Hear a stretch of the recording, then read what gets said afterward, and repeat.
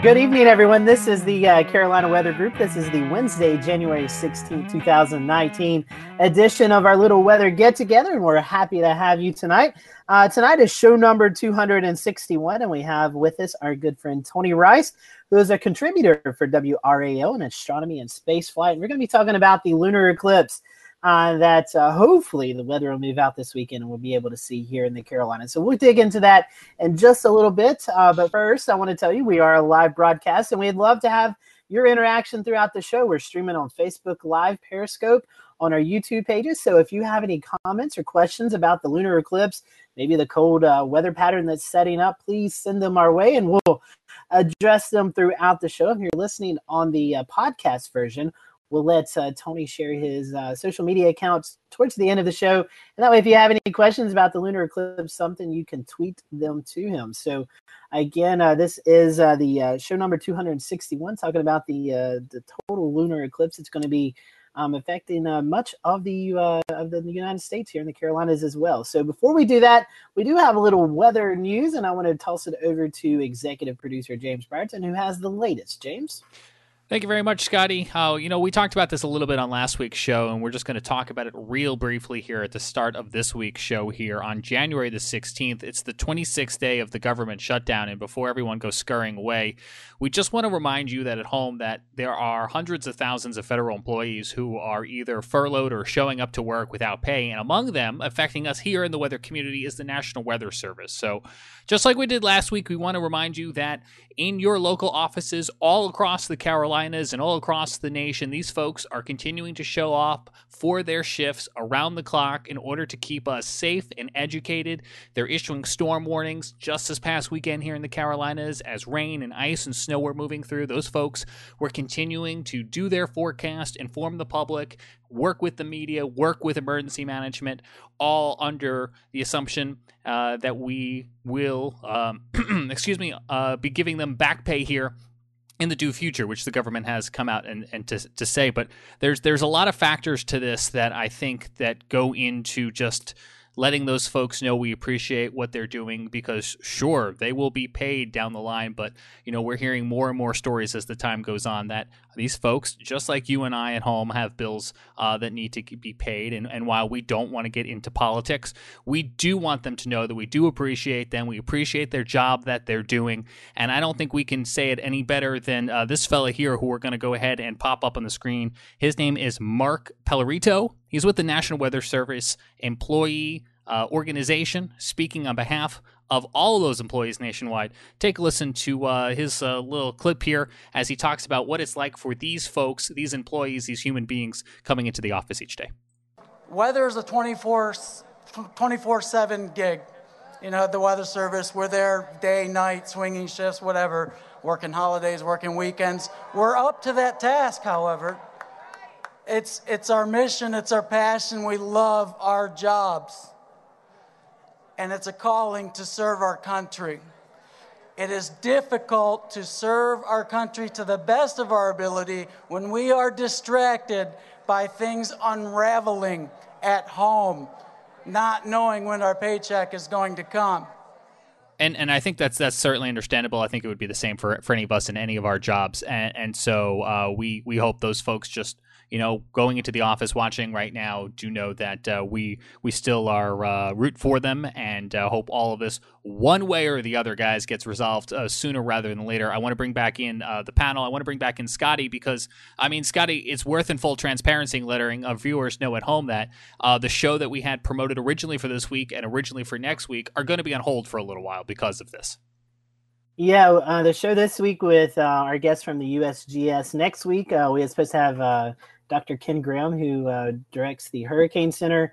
Both of those scheduled interviews have been postponed until we can start to, once we get back into the progress of the government opening back up and everything kind of calms down, we'll get those interviews rescheduled. But one thing that's also concerning, and Shay and Jared, I'd love to bring you guys in this because you are, I guess, more affected than anyone else on our panel, is this is the time to prepare for hurricanes. And this is when the Hurricane Center has emergency managers and meteorologists that come into the Hurricane Center, and they kind of discuss this is what happened during the hurricane season, good, bad, indifferent. It's just a time where everyone can come together and discuss ideas. And for you guys in Charleston, the season has been pretty active. The last couple of seasons have been pretty active for the Southeast Coast. So this is something that really hits home for you where you all are.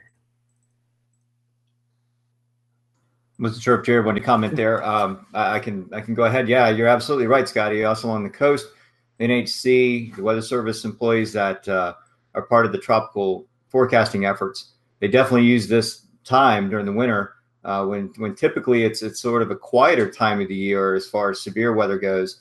A few wintry events here and there that make it maybe as far down as Charleston or maybe a little bit further south, but maybe a few high wind events. But a lot of times this downtime is utilized. A lot of folks think, oh, they can relax for a while. No, they don't. They go right into research mode for the upcoming season. So they're batting ideas about what they can do with modeling. All kinds of things go into discussions this time of the year, and they attend conferences and all kinds of meetings across the country. This is when their outreach is at their peak availability to be able to go out and do these things. And so for the tropics season coming up, and what to expect. And so this is where we are right now. They're not able to do anything. They're pretty much on lockdown. They can come to work, and that's about it. They don't respond to emails. They don't respond to social media. There's all kinds of things that they're remaining dedicated to what they're doing, but they're just not available. They kind of have their hands tied, if you know what I mean, as far as the weather seasons coming up and what to expect. I don't know if Jared, if you have anything to add to that for at least the coastal South Carolina or the coastal empire as a whole. Yeah, at the end of the day, Shay, you're exactly right. I mean, this is a preparedness season. It's not the off season; it's preparedness season, and really preparedness starts is a year-round thing. What happens today is what potentially could help us months down the road. And so, it's a very complex situation. And the other part of this too is just in day to day, right? So Weather Service operations and day to day, we can still, communicate with, severe weather. But I've heard some cases where, Peter, one of our panelists, posted the other night that, Weather Service up there, out of Mount Holly, was not posting snow totals because of the shutdown. So some other offices were posting snow totals if they exceeded some sort of warning criteria. So it's really, it's really complex. It's weird. It's just weird because, these guys are very, they want to help. They want to reach out. They want to do this. And, different interpretations of certain regulations. Again, I am not a Fed. I'm the furthest thing from it. I know very little about what's going on, except they can't really tell us much right now. They're speaking through the products, and that's what we have to go with. So, hopefully this gets resolved and we can get back to the important work of outreach and getting everybody prepared. We have some preparedness weeks coming up and to get ready for severe weather season in the South, severe weather season in the plains as well. So there's certainly a lot of impacts there that we're going to face. We're supposed to get a new GFS in a few weeks. I don't think that's going to happen. GOES 17 is supposed to become GOES West. That might not happen. So a lot of impacts for sure, operationally. Definitely. So I think we have a sound clip from a discussion talking about how folks are not being able to be prepared for the hurricane season. In the off season, we primarily focus on hurricane preparedness, outreach, education, and training, and none of those activities are permitted during a shutdown. This has implications down the line. We've canceled our first class that we co-host with FEMA for hurricane preparedness, and we're looking to see. Hopefully, we can have the other classes, but it just depends how soon the government can open. So lots of concerns with this government shutdown. And Ricky, we were talking here in our internal chat. I'll throw it to you. One thing we did learn is this really is not having an impact yet on the GFS model that a lot of us use. But you, as well as I do, who we just went through an ice storm and a winter weather event, the communication is different, it seems like, for the different weather forecast offices. Yes, I'm not being able to issue what's called public information statements, like send out snowfall reports. It just seems to vary from every weather service office to weather service office. I know the high split websites are down. So the main thing I've noticed, guys, is just a bunch of websites being down. a lot of times we do these high split trajectory things where we go back and we try to trace where the cold air came from. I was going to do that for the Arctic air we got moving in as we go into the weekend, and that was down. We can't do that. So it's big inconvenience to people, who are trying to do research stuff too. People at various different Weather Service offices not being able to go to training. That's another thing going on. Some of my friends have been planning on going to the radar classes out in Oklahoma, and that's skeptical now whether that's going to happen. And of course, the big weather conference that just happened, the AMS conference, no one was able to go to that. So that's also a downside from all of this. And Ricky, just to add to that, a couple of factors here that we need to really consider in the immediate future is that these offices are going to start running out of gas. And what that means is hydrogen and helium in particular, when they get to a certain level of reserve tanks, they cannot any longer launch weather balloons twice a day. They're going to only operate those for significant events or emergency purposes only. So that means the upper soundings that go up twice a day that feed right into the modeling, not just nationally, but globally, are going to be affected by that. And so the United States may become some sort of a void, which would affect the global scale in the modeling. So there's a lot going on there. And then there's even talk about will they be able to pay the power bills in time? Radar sites might be at risk. So there's a lot of factors here going on with the Weather Service. A lot of real tough times ahead if this shutdown continues to go for any lengthy period of time. Yeah, it is, Shay. And all we can do is just, if you're a weather weenie or even not a weather weenie, you're just concerned about it. Obviously, we encourage you to interact with your local representatives or senators and just say, hey, we need our people to be paid. So just a very sad situation going on, and hopefully it can get resolved pretty quickly. But right now we want to bring in our guest tonight. This is bring in Tony Rice. He is a contributor for WRAO in the Astronomy and Space Flight. WRAO, if you're not familiar with that, it's in Raleigh, North Carolina, and that's where our guest hails from tonight. Tony, it's been a while since we've had you on the program. How have you been? I've been well, and thank you guys for having me on again. Yeah, we're excited. Well, last year we had you on talking about the total solar eclipse, or I guess 2 years ago now, right? 2 years ago? Yeah, something like that. Yeah, that was pretty exciting. So we had you talking about that, and I caught the bug after that. Now I'm like, I got to go out to Oklahoma or Arkansas or something like that in 2024. But another unique thing happened in the sky this weekend. Weather obviously could play a factor in that. We'll hope this storm system gets out of here quick enough. But is the total lunar eclipse, and so you specialize in this stuff. So we thought, who better to bring on to talk about the eclipse tonight? So Tony, first of all, we appreciate you coming on, and just tell us what's going to be happening over the weekend. Yeah, so we're going to unwind it a little bit. You probably have seen a few things in the media about it, and every time I see a new article, there seems to be another adjective in there, and that just entertains me to no end. So let me see if I got it right. I think it's a super wolf blood total eclipse. So let's kind of pick that apart, and actually let's start at the end. So eclipse, totally cool with that. Yeah, that's absolutely correct. It is going to be an eclipse. Lunar, yeah, that's worth pointing out. It is a lunar eclipse and not a solar eclipse. And we'll talk a little bit about the differences between those two. And I'm glad you brought up 2017. 2017 was just an amazing experience. Lunar eclipses are of course different geometrically, but the experience is a bit different too. And we'll talk a little bit about that. Blood, well, that's the one I'm not quite sure about. I think that comes from the fact that they tend to turn the moon a little bit red, and I'll quiz you guys a little bit on where that comes from. Let's see what you know about eclipses. And the wolf part, no problem there. That comes from some old, I believe, Native American legends about or ways of identifying the full moon. Oh yeah, sometimes that other adjective you'll see in there's the full moon, and that one's really redundant. Not quite as redundant as some of the other ones, but it has to be a full moon in order for a lunar eclipse to occur. And we'll look at a graphic in a moment that explains why that is. You have to have a new moon for a solar eclipse, a full moon for a lunar eclipse. And if you kind of think about where things are and where the shadows have to be placed, it makes perfect sense. And then super, well, I've learned to embrace the supermoon. It's really not that big of a deal, but hey, if it gets people interested in this sort of stuff, I'm all for it. So let me share something here. So this is kind of the official view of eclipses, and this is a graphic that was created by a gentleman by the name of Fred Espernick. He is since retired, but he worked up at the Goddard Space Flight Center up in Maryland, and he's known as Mr. Eclipse for a very, very good reason. So there's a lot of technical stuff on here about right ascension and declination and that sort of thing, and how big the penumbral shadow is going to be and the umbral shadow. But this graphic here in the middle that shows where the moon is going to be moving through is pretty cool. It's pretty useful.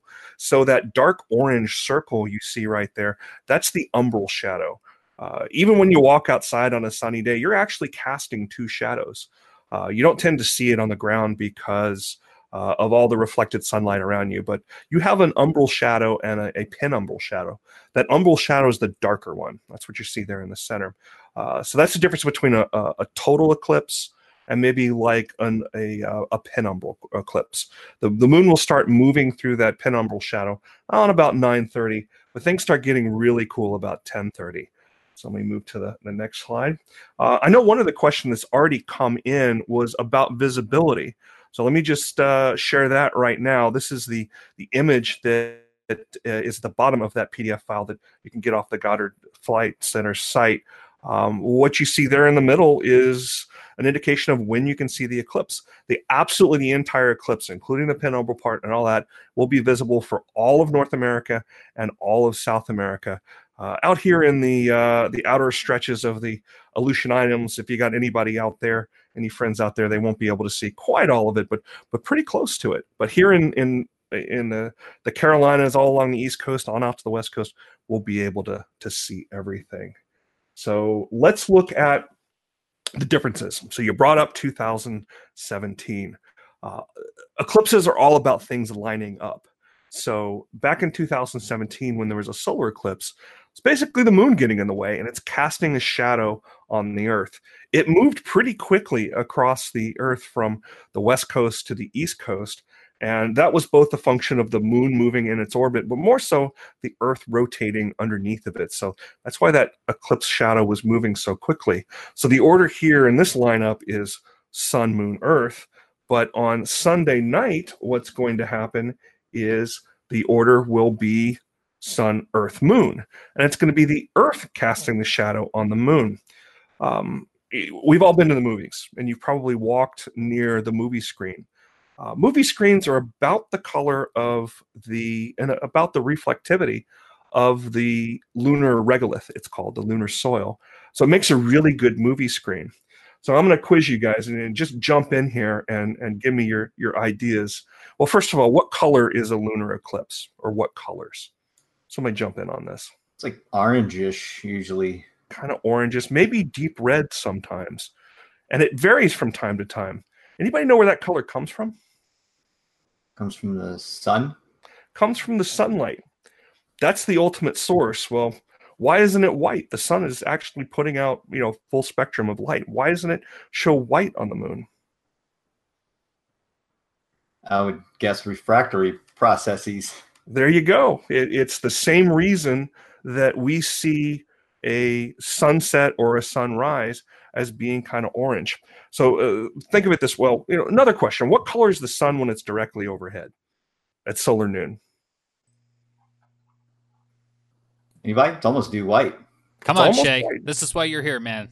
I'm counting on you. Because the sun is, the star itself is white. It is. It absolutely is. And we tend to draw them yellow because, that's the way it looks in the sky when we can actually look at it. It was pretty hard to see the eclipse back in 2017. Without those solar glasses, you're definitely going to damage your eyes. That's because it was reasonably close to solar noon. We're looking through a lot less atmosphere when the sun is close to solar noon. It's only about 100 miles worth of atmosphere. But think about how much atmosphere you're looking through at a sunrise or a sunset. It's a lot more refraction going on. It makes that sunlight look that much more red. Same thing that makes the sky blue is what makes the sunsets red. So back to our lunar eclipse here, what you're actually seeing, and this is the kind of romantic part of the science, you're actually seeing all the sunsets from pole to pole, from equator to equator across the entire limb of the Earth, you're seeing them all simultaneously as it goes through the Earth's atmosphere. So I personally think that's kind of cool. So next question for you guys. Do you happen to know off the top of your head when the next total eclipse is going to be this year? I have no idea. It's not going to happen. This is the only lunar eclipse, total lunar eclipse of the year, and we happen to be able to see this one. So if this is all about lineup, if the sun, the moon, and the Earth are lining up is what makes it happen. Well, the Earth goes around the sun once a year. The moon goes around the Earth once a month. I mean, it's where we get the word month from. You know, it's ballpark about 28 days. Shouldn't we be seeing a solar eclipse once a month when there's a new moon, and a lunar eclipse once a month when there's a full moon? We don't. Well, here's why. This is actually kind of fun. So the best way to think about orbits is, everybody's seen a hula hoop. When you try to use a hula hoop, you never get it perfectly level with the ground. I always twist on you a little bit. Well, the same thing's happening with the moon's orbit. So our base for everything is, of course, we're here on Earth. So we base everything on Earth's movement around the sun, and that's called the ecliptic. It's an imaginary line that goes through the sky. The moon is kind of tilted to that, and that tilt rotates just like that hula hoop would rotate around you. So sometimes, and here on the left-hand side, you see the Earth casting a shadow. The sun's off to the left, not being seen, and you can see that umbra and that penumbra. The umbra being the dark part of that line there, and the penumbra being the lighter part. Every once in a while, things just line up perfectly, and the moon passes directly through that shadow. Sometimes it'll pass through the penumbra, and you don't get quite as cool of an eclipse. We had one of those last year. But more often than not, it's passing above or below that shadow. So the previous full moon, I don't recall if it went above or below, but same concept applies. It didn't quite make it through the shadow. So we don't see these every month, and that's what makes it a little bit special.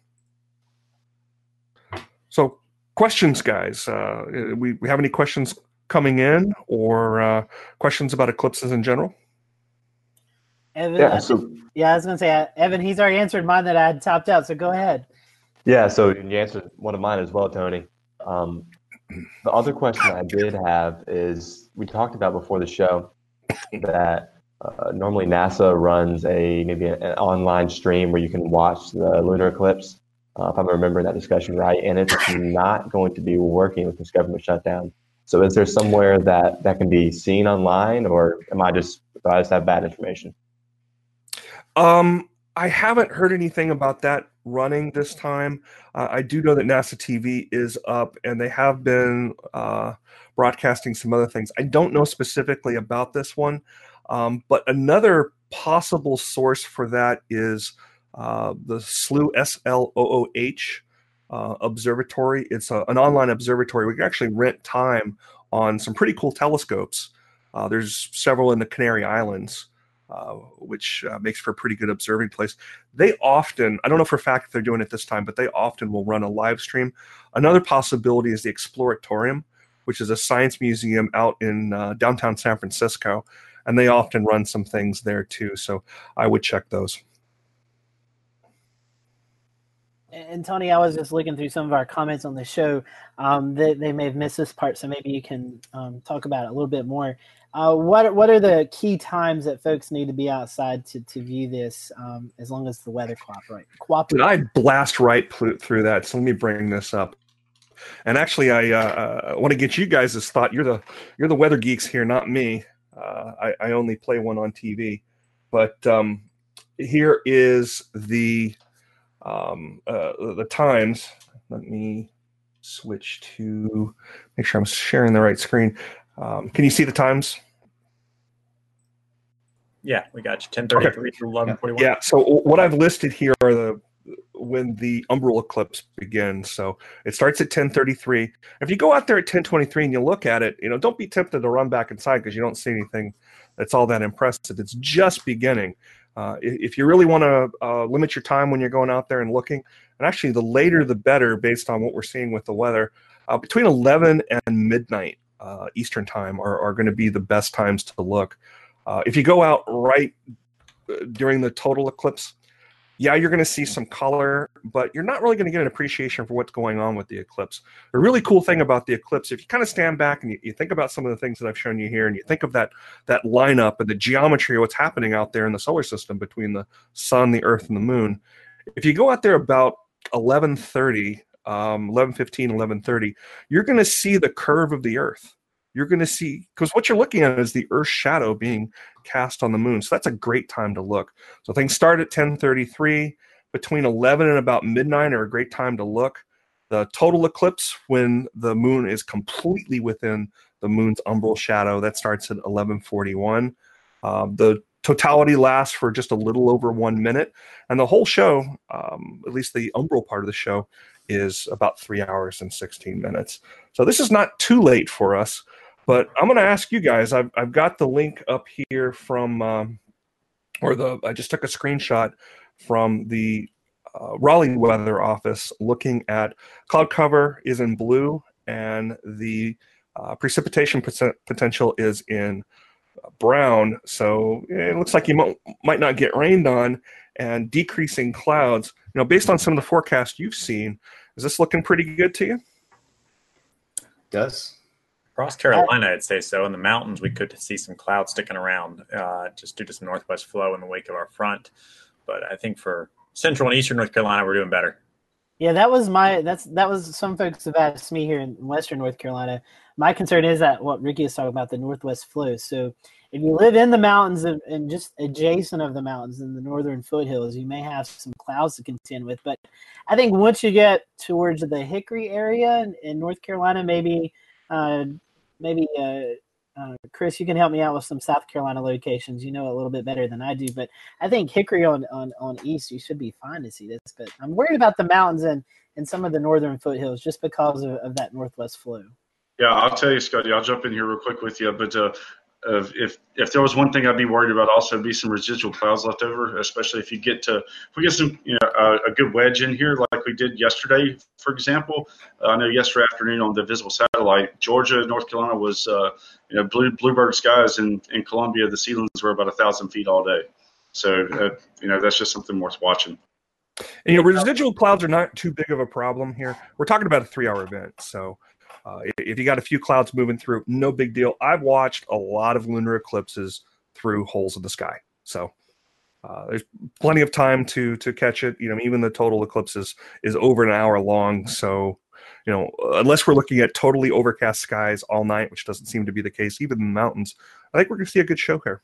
Yeah, that's encouraging to hear. What makes a lunar eclipse last so much longer than a solar eclipse?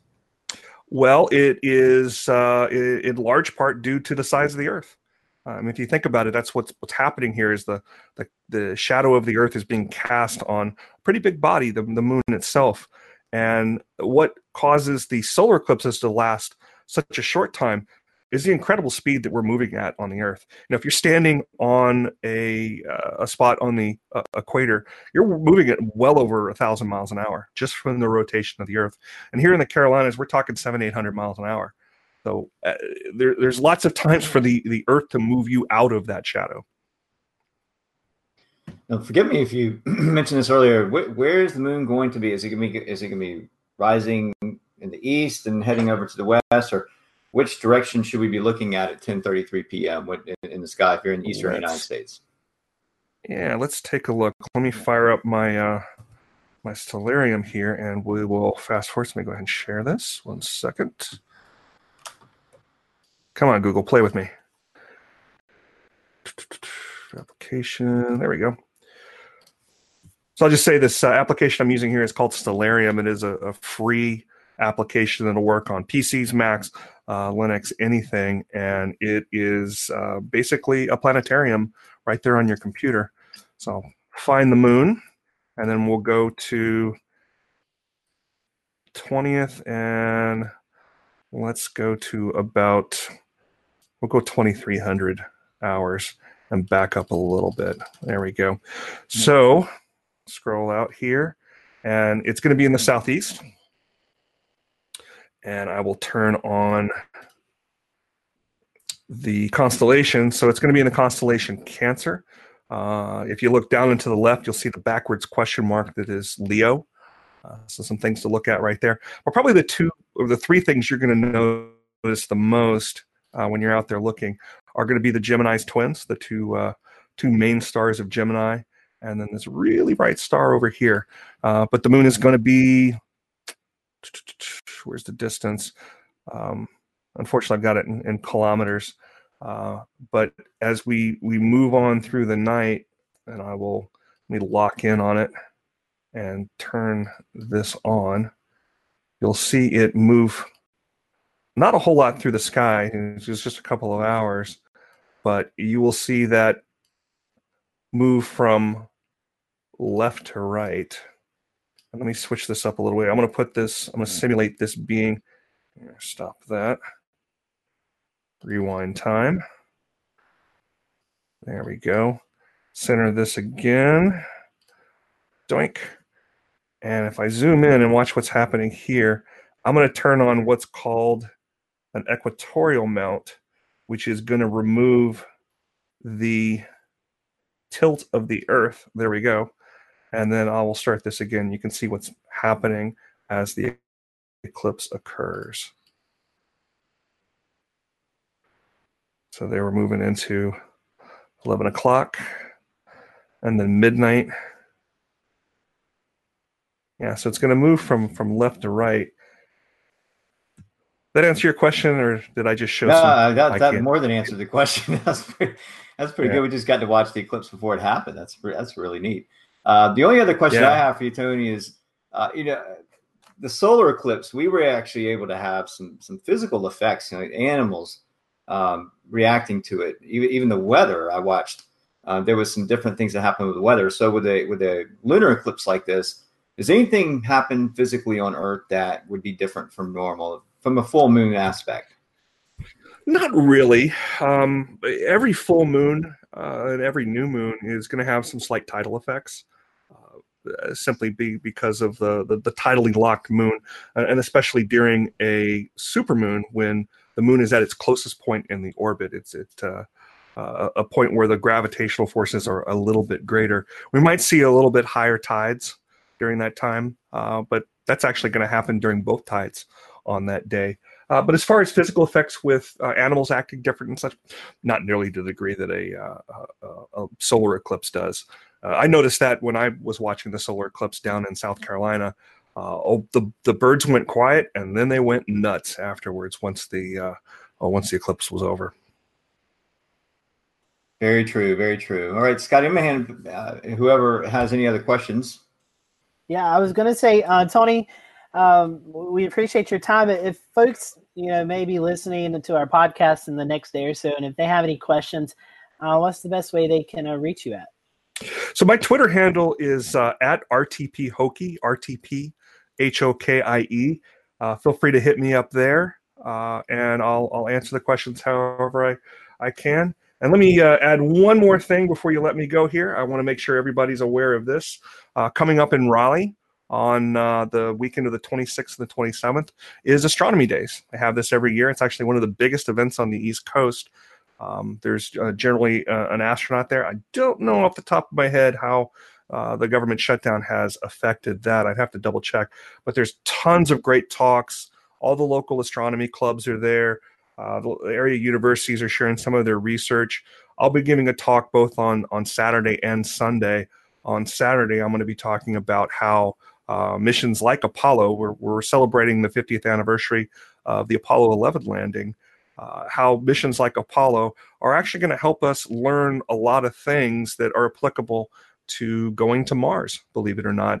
And then on Sunday, I'm going to be giving a talk on the year that was 2018 and all the things that happened astronomy and planetary science wise, and looking forward to 2019 and some of the cool things there. So Saturday is from 9 a.m. to 5 p.m. and Sunday it'll be on the January 27th from noon to 5. And I'll be hanging out up in the NASA lab up on the third floor. So come by and say hi. That's awesome. So go check it out if you're in the area. And one thing that we're going to try to get Tony on, I know we've talked about this in the past, but a lot of new discoveries and a lot of new conversation about the planet Mars and what the weather effects may be on that. So kind of putting Tony on the spot here. Hopefully, Tony, we can have you back some other time and maybe talk about some of the weather and things that are going on Mars. Yeah, let's plan on that, because actually here pretty soon we should be seeing a pretty regular stream of weather data, I'm being told. Having the government shutdown end will certainly help there. But in addition to the Mars rover Curiosity that is putting up some great information about the atmosphere on Mars, we've got the new InSight mission that has some wonderful instruments on board. We're already starting to see some really good information there. So let's put a pin in that, and I'll have some more information in the next couple of weeks. Yeah. In the meantime, you can always check out my Twitter account, MarsWX Report, and now started putting out graphics. So you might recognize these as looking a little bit like some of those that Ricky puts out. We may have to get Kit back on here to do Jovian wins with Tony eventually. Sure.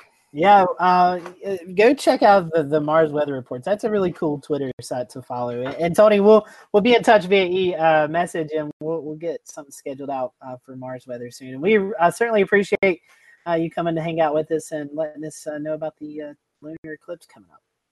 Sounds good. Clear skies for everybody. Sounds good. Thank you, Tony. Hang around if you want to. We're going to go to a quick break right quick, and after the break, we're going to be discussing the cold weather that looks to be setting upon the southeast, including the Carolinas.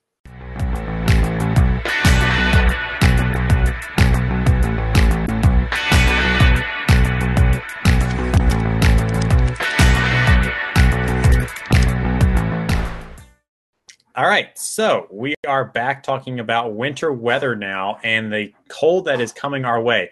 HBO just announced that Game of Thrones is coming back in April. Well, ahead of that, winter is coming to the United States. It's been kind of delayed. We've had some burst of cold, and it's been cold in other parts of the United States. But here in the Carolinas, we've had just what I think most people would call an okay winter so far. But the winter that everyone hates may be coming as we go into the later portion of January, as there's always so much hype over the polar vortex and the polar vortex splitting and all that cold air coming our way. Basically, we are looking at a colder than normal end of January and the beginning of February. What's happening is we are seeing a little portion of that quote-unquote polar vortex splitting off, and as a result, we're seeing deeper troughs come down into our area and some deeper cold air. And the first one, guys, comes this weekend. We could be talking about a huge temperature drop as we go Sunday into Monday across the region, maybe even a little bit of some rain changing over to snow and a flash freeze potential too, Scotty, in the mountains. I knew I couldn't go a show without unmuting myself. Yeah, that's right, Ricky. Definitely the possibility. I mean, some of the models are, I don't want to say crazy because I think it's possible, but they're showing a 20, 30, possibly 40-degree drop within the same day. So it's definitely going to be interesting. That's what we were talking about with the northwest flow of what could be happening. And Ricky, that cold shot comes in Monday, Tuesday. It kind of warms up, but then I think the sustaining cold comes over the next weekend. Right, which is the interesting part for me for the mountains. Well, we haven't had a whole lot of clipper systems so far this year. And so as this cold air starts coming in more, it'll be interesting to see if we get into more clipper season and more clipper flow with these quick moving snow systems that can sometimes put down an inch or 3 in some of the higher terrain of North Carolina. We've got some of the model data playing out now, and it looks like a colorful jamboree of purples and blues and everything all in one spell here. But that's going to be the change we see over the next 7 days, is especially Saturday. Saturday's going to be nice and warm. Parts of the state, a little cooler in the western part of the state. But as we go into Sunday, that huge temperature drop and wind chill values, too, are going to be crazy, especially in the higher terrain in North Carolina. We could be talking about wind chill values that are down into single digits or below 0. I was looking at some data last night. Some of our European data was showing a negative 15 for Boone at one time, and that's for Monday morning. And then as we go into later January, next week, perhaps another blast of cold comes this way. Yeah, and that blast looks like it could sustain itself. We're not really allowed to share some of the European data, but I was looking at it just before the show, and we see a couple lobes of colder air move through, but overall in the southeast, below the Mason-Dixon line per se, It looks to remain pretty chilly throughout the month of February. Evan, I know earlier today you was able to kind of post some graphics of some temperatures that was going to be moving into the mountains, and I believe I saw there was a couple of areas that could get down to the single digits Monday. That's definitely possible. I was trying to figure out how to screen share on here, but I think I need to practice that off camera one day. It's definitely possible that in the high elevations, especially above 5,000, 6,000 feet, wind chill values could drop below -15. It's going to be really, really cold. Definitely the coldest area of the season. Wouldn't be surprised if Mount Mitchell or Grandfather Mountain, both of which are up around 6,000 feet, Mitchell's closer to 7,000. They could both see temperatures close to zero, flirting with negatives. And the wind's just going to be the kicker, even in the valleys, where temperatures will be in the single digits to low teens. NWS is forecasting wind chill values in Asheville of 1 degree on Monday morning, and that's going to be a shock for a lot of people, as well as been mild recently, temperate for the season. Even Charlotte will be down to 11 degree wind chill Monday morning, and Winston-Salem 5, Raleigh 10, Wilmington 14. So all across the state, that cold is just going to be kind of spreading throughout the whole area. Which will be interesting because if you remember in the past when we've gotten these prolonged cold events or these cold blasts, we've seen some school delays just because of the cold air and the requirements to get the buses warmed up for kids, get the diesel fuel a little warmed up in the engines as well. So it would be interesting to see from a planning out your week standpoint whether your kids have a delay of school on Monday, whether they get a little bit of snow on Sunday into Monday or not, and they have to deal with maybe a cold delay instead of a snow delay. Yeah, and Chris, I'll bring you and Jared and Shane. This cold air not going to per se be contained to North Carolina and the mountains. It's going to be coming through your areas as well. Yeah, that's right, Scotty. I'll jump in here and get the Midlands and kick it down to Shane and Jared. But looking really, throughout this weekend, got a little system is going to move through Thursday, and then I think another one again this weekend. But I think really the Midlands and maybe portions of the Piedmont, the upstate of South Carolina is probably not going to see much rainfall this weekend. It looks like the moisture is just going to be really limited. And I'm going to share a few graphics here with you guys before I kick it over there. But if we go into the day 3, let's see here, 10-day temps. Anyway, sorry. Temps are going to remain pretty close to average, honestly, throughout the next 10 days in Columbia. We'll see what happens really going into late next weekend with some of the long-term model trends here. But for now, that's kind of what we're looking at as far as temps, in the 60s and 40s each night. And then we go into the day 3 rainfall totals here with, most areas outside of the upstate only getting, maybe a half an inch to a quarter of an inch of rain at most. And then we go out further and look at the day 10, some of the ensemble stuff. You start to see a big trough develop over the Midwest and the eastern part of the United States, and that's going to be a really big trough with some cross-polar flow. And what happens is Siberian air is able to spill over the North Pole and come straight down through Canada all the way to the East Coast unimpeded.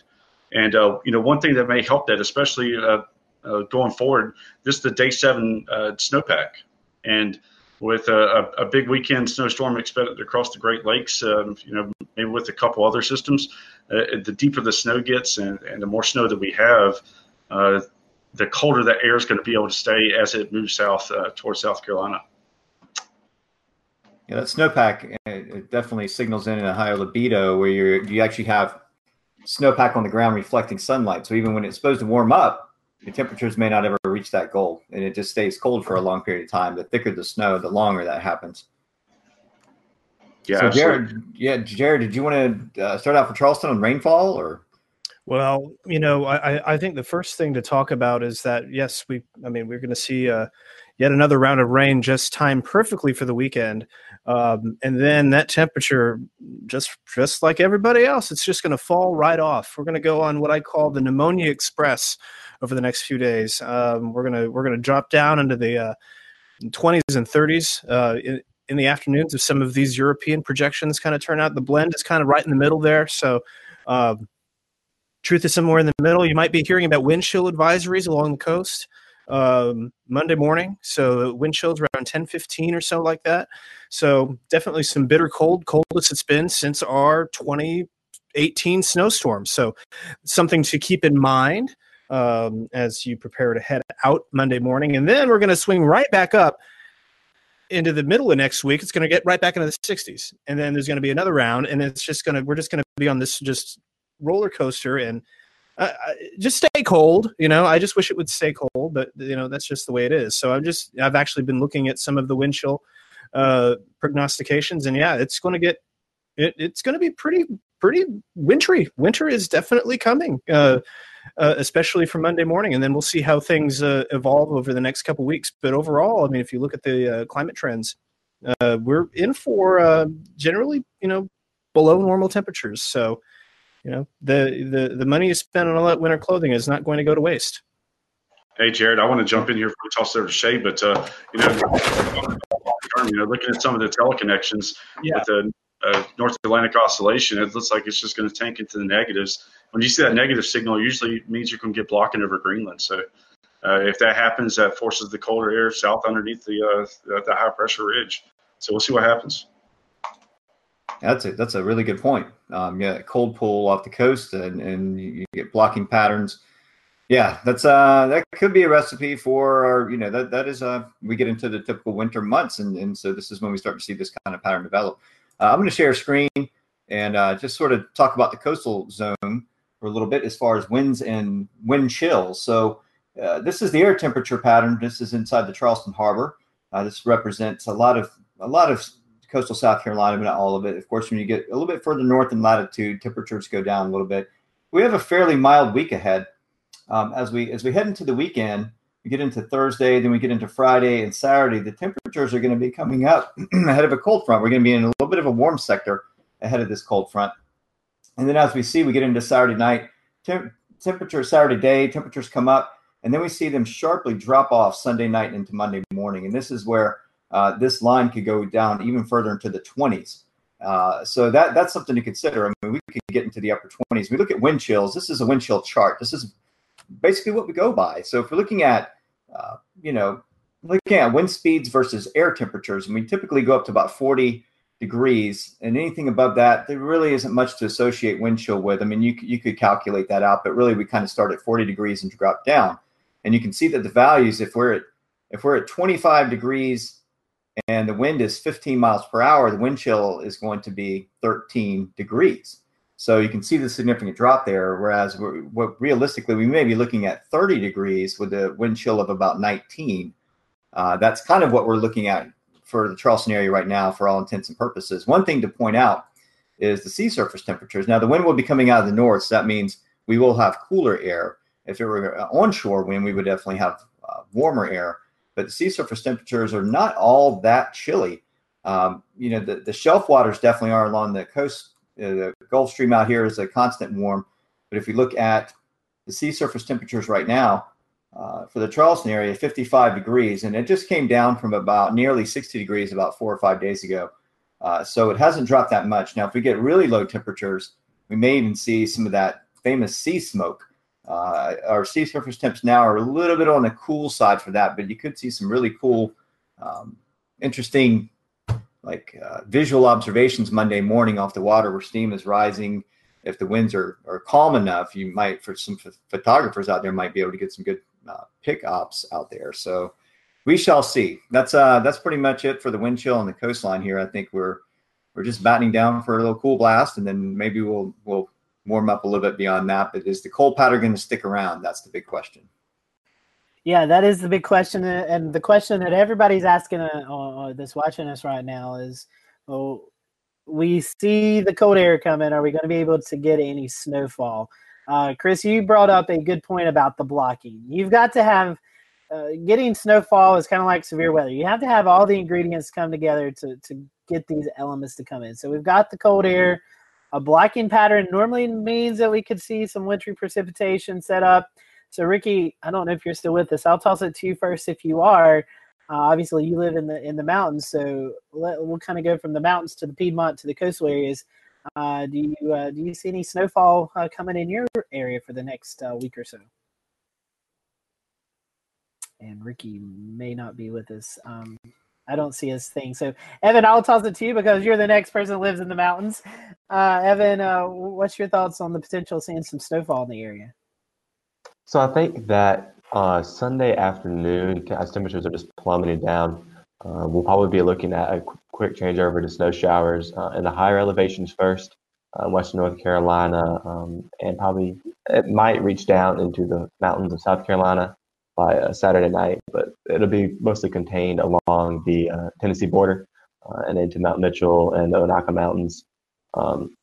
We could see 3 to 6 inches in those highest elevations, but for the most part, where the people live in the valleys, it'll just be maybe a pretty snow at best, some flakes flying, but hopefully nothing that will cause any serious issues. Yeah, definitely so. Here in the foothills, I'll talk about the foothills. I don't know if James wants to chime in about the Piedmont, but the foothills, there's nothing in the cards right now that says, hey, we're going to get snow this day or that day.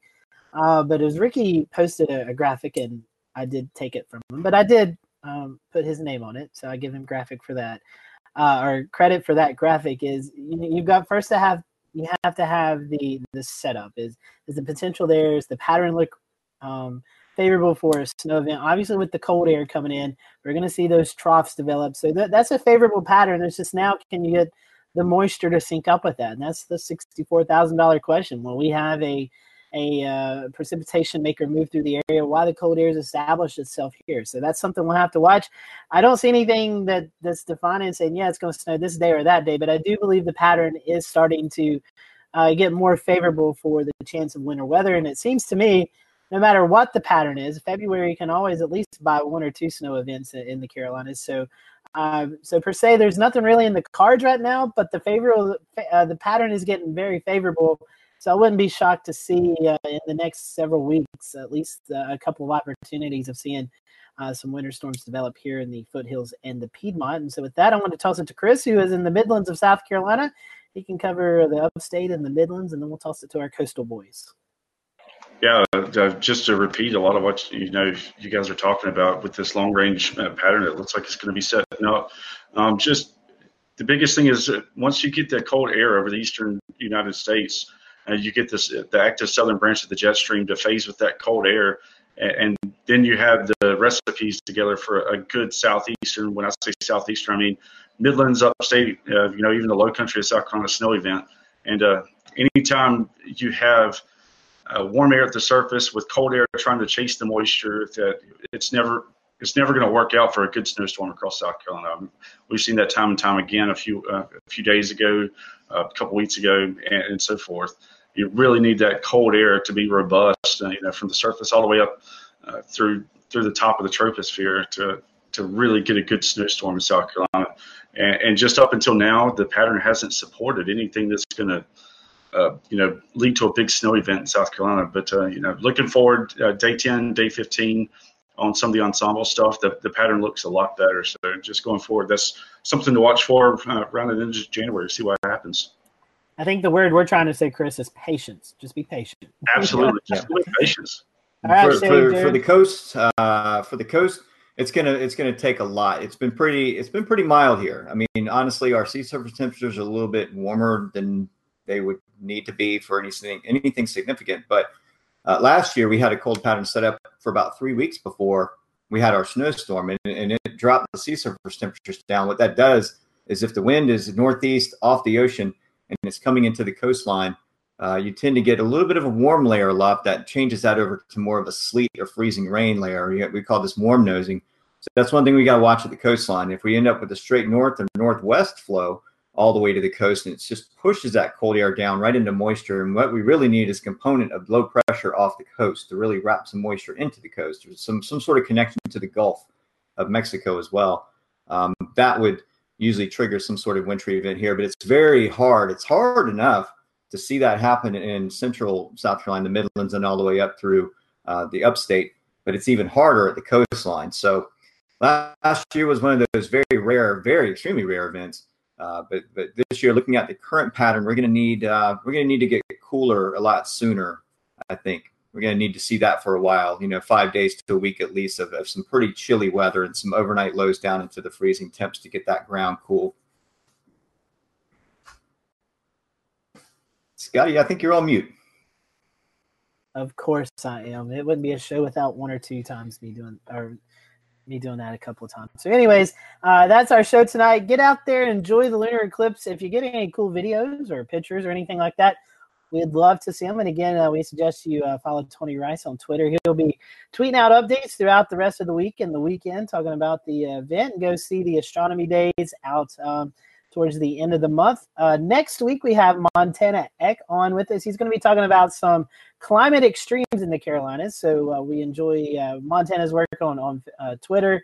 He always has some fascinating research. So Evan coming in clutch with the booking of Montana. So we're looking forward to that. Hopefully, if you were here to see the landslide show and next week the hurricane show, we'll try to get those rebooked as quickly as possible. But next week we'll have Montana on with us.